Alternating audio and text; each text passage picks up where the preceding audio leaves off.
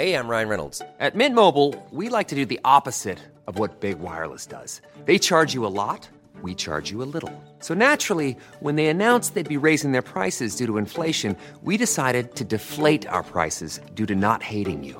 That's right. We're cutting the price of Mint Unlimited from $30 a month to just $15 a month. Give it a try at mintmobile.com/switch. $45 up front for 3 months plus taxes and fees. Promo rate for new customers for limited time. Unlimited more than 40 gigabytes per month. Slows full terms at mintmobile.com. Morgonpratet. Buongiorno a tutti. So this morning I say good morning to you all in English. We finally started this podcast in English. So welcome to all of our new listeners. We know you've been waiting for this moment. At least I have. We started it in Swedish because we wanted to be, real. We wanted to speak to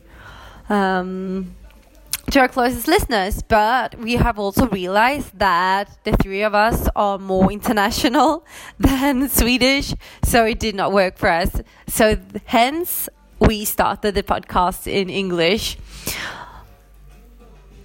I am very pleased to say welcome, benvenuto, and välkommen. I wish we could do it in Italian, but it would also limit our listeners. And our trio, we introduced ourselves in Swedish in the very beginning of this podcast, but I will just have a short introduction to who I am. Pauline yesterday started to tell her story briefly. Pauline is one of my closest friends. We talk every day, and even if she lives in Nice and I live somewhere between Cagliari in Sardinia and Borlänge up in Dalarna, and some days in Stockholm, I talk to her every single day, and I'm very, very grateful to have WhatsApp and Skype and FaceTime and everything else that makes life so much easier. So without her, I don't know where I would end up. We met actually in high school, I think it was. So we met when we were like 13 years old, maybe. We lived in the forest, both of us. And from there, we weren't so close back then, but we became closer and closer when we discovered that we both had similar interests. And when I understood it, she was awesome, basically. And so we both went to Bangladesh, actually, almost at the same time, to work at different children's homes, which was an amazing experience. We did not do it together. We just discovered on Facebook that we were there at the same time. And after that, she moved to Paris, and I moved to Pescara in Italy. From there, she tried to come back to Sweden, and she couldn't handle it, as she said. I totally understand her. Pauline, I get you. I tried to go back as well, failed. I lived in Trani for a while. I still go back and forth. Pauline lives in Nice, like you all heard. And, I live a bit of here and there. I'm a bit of a global nomad. But I have discovered that as long as I live close to a railway or an airport, maybe even a bus station, but no, I really need an airport nearby, then I will survive anywhere.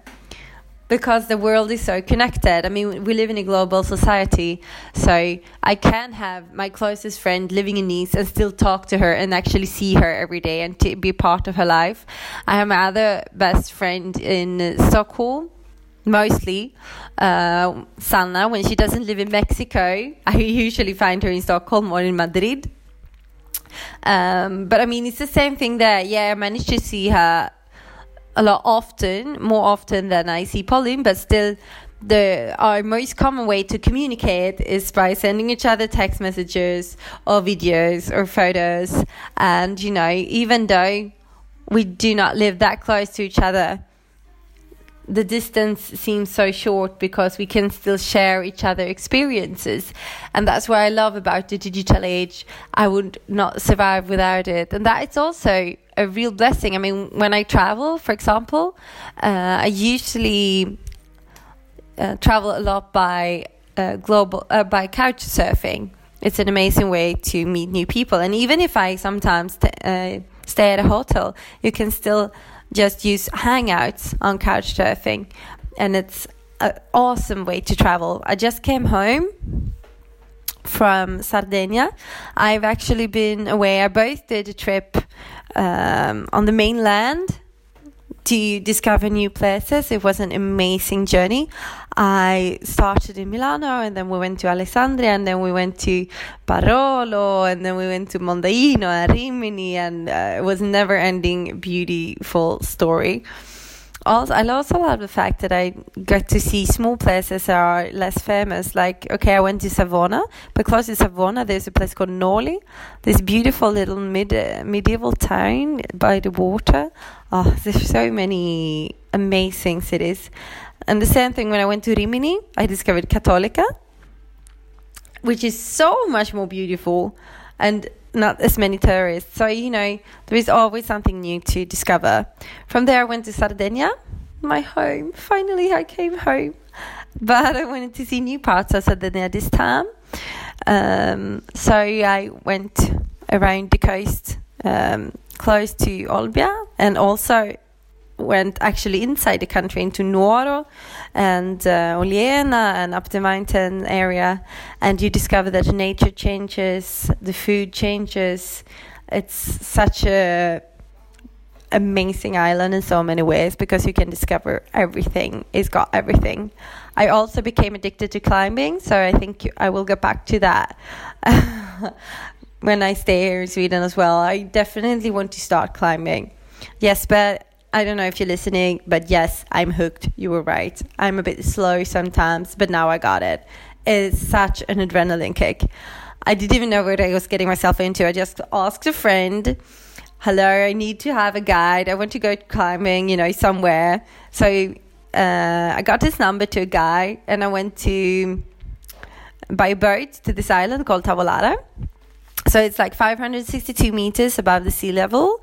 And in the beginning, I just thought it would be a trekking, So we started walking, but it was really steep. And then we actually did some free climbing, and we also connected to cables. It was so fun. I really, really loved it. And when there is no way to describe the feeling when you're on top of that mountain looking out over the ocean, it's like, the only thing that is annoying about it is that when you're on top, you actually realize that you have to go back down. It's amazing to climb up. It's not the same feeling to go down. It's steep and it's tricky and it needs a lot of patience, which I don't always have. But besides from that, it was really amazing. And so climbing is definitely something I will go back to. But back to the couch surfing. For those of you who haven't discovered it, it's like a way of traveling. You can, most of you probably know Airbnb, right? You can rent an apartment or a room and anywhere from a private person. So couch surfing is a concept invented by two surfers who were traveling around, and they wanted this place to sleep, So why not land a couch?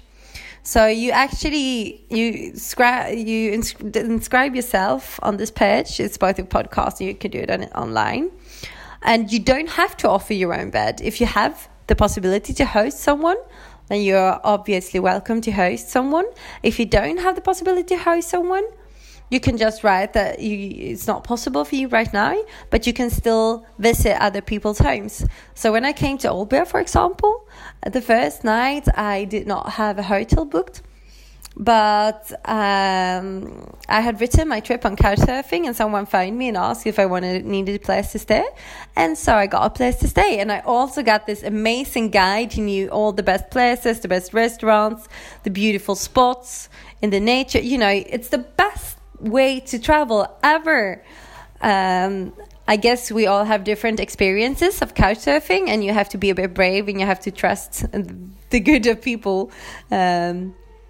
But I've always found myself in very, very kind people's homes and have got good guides, and discovered new places, and I love it. not just because it's a cheap way of traveling. I love it because this is the only way I can actually meet the culture for real. You don't see the culture from a charter beach, you know. And I love to actually discover the culture and meet new friends and new connections. Yes, so couchsurfing, and then you should also try WWOOFing, like Worldwide Organic Farms, as a different concept, but it's still based on the same principles. Here you actually have to work like between 6 and 8 hours a day, and you do work on different ecological farms. So it's a thing that exists in all over the world. You just inscribe yourself, the same thing online, and then you can look for hosts, or a host can look for you. And it's very, very interesting. You can do anything from picking oranges, you know, to helping to produce honey. You know, it depends on where you go, obviously. This is another thing that I discovered by a mistake, sort of. No, two friends told me about it, and I just loved it. I loved it. And so you get a place to stay, and you also get food, you know. So you don't waste any money. So you can basically stay there as long as you like, but you don't make any money, of course. But that's the same thing. When you're there, you also meet other travelers, and you get to try a different lifestyle. And you also have a lot of free time, of course. So that's another amazing way to travel. Now I only talked about travels through this whole episode, and I still haven't talked about me, but that is actually basically me. I'm a traveler, and you can find me anywhere in the world. So if you need someone to host you when you're in Sweden or Sardinia or Italy or wherever, send me a text. Or if you want to host me, if you would like to have a visit from me, please write to me. You can email us on hello@morgonpratet.se, or you can write to us on Instagram, morgonpratet, or you can find us on Facebook. In English, that would probably be morgonpratet. It means the morning talk for those of you who have not cast it yet. But we wanted to keep the Scandinavian touch, so that's why we kept it. So I hope to hear from you, and if I don't hear from you here, I might find you on Couchsurfing next time, right? Have a beautiful day, and I talk to you soon. Arrivederci.